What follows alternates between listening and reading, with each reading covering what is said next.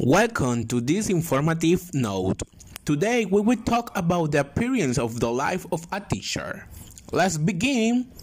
The teacher's life is full of many appearances that society has aware of them because it is important to be well presented to the educational community.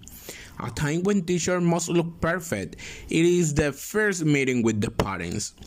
For this day, the teacher wears his best clothes because it should cause a good appearance in front of the parents. This situation occurs every time there is a parent meeting during the school year. Another moment in the life of the teacher that must look perfect, it is at the graduation of the student that many photos will be taken and the teacher must look perfect.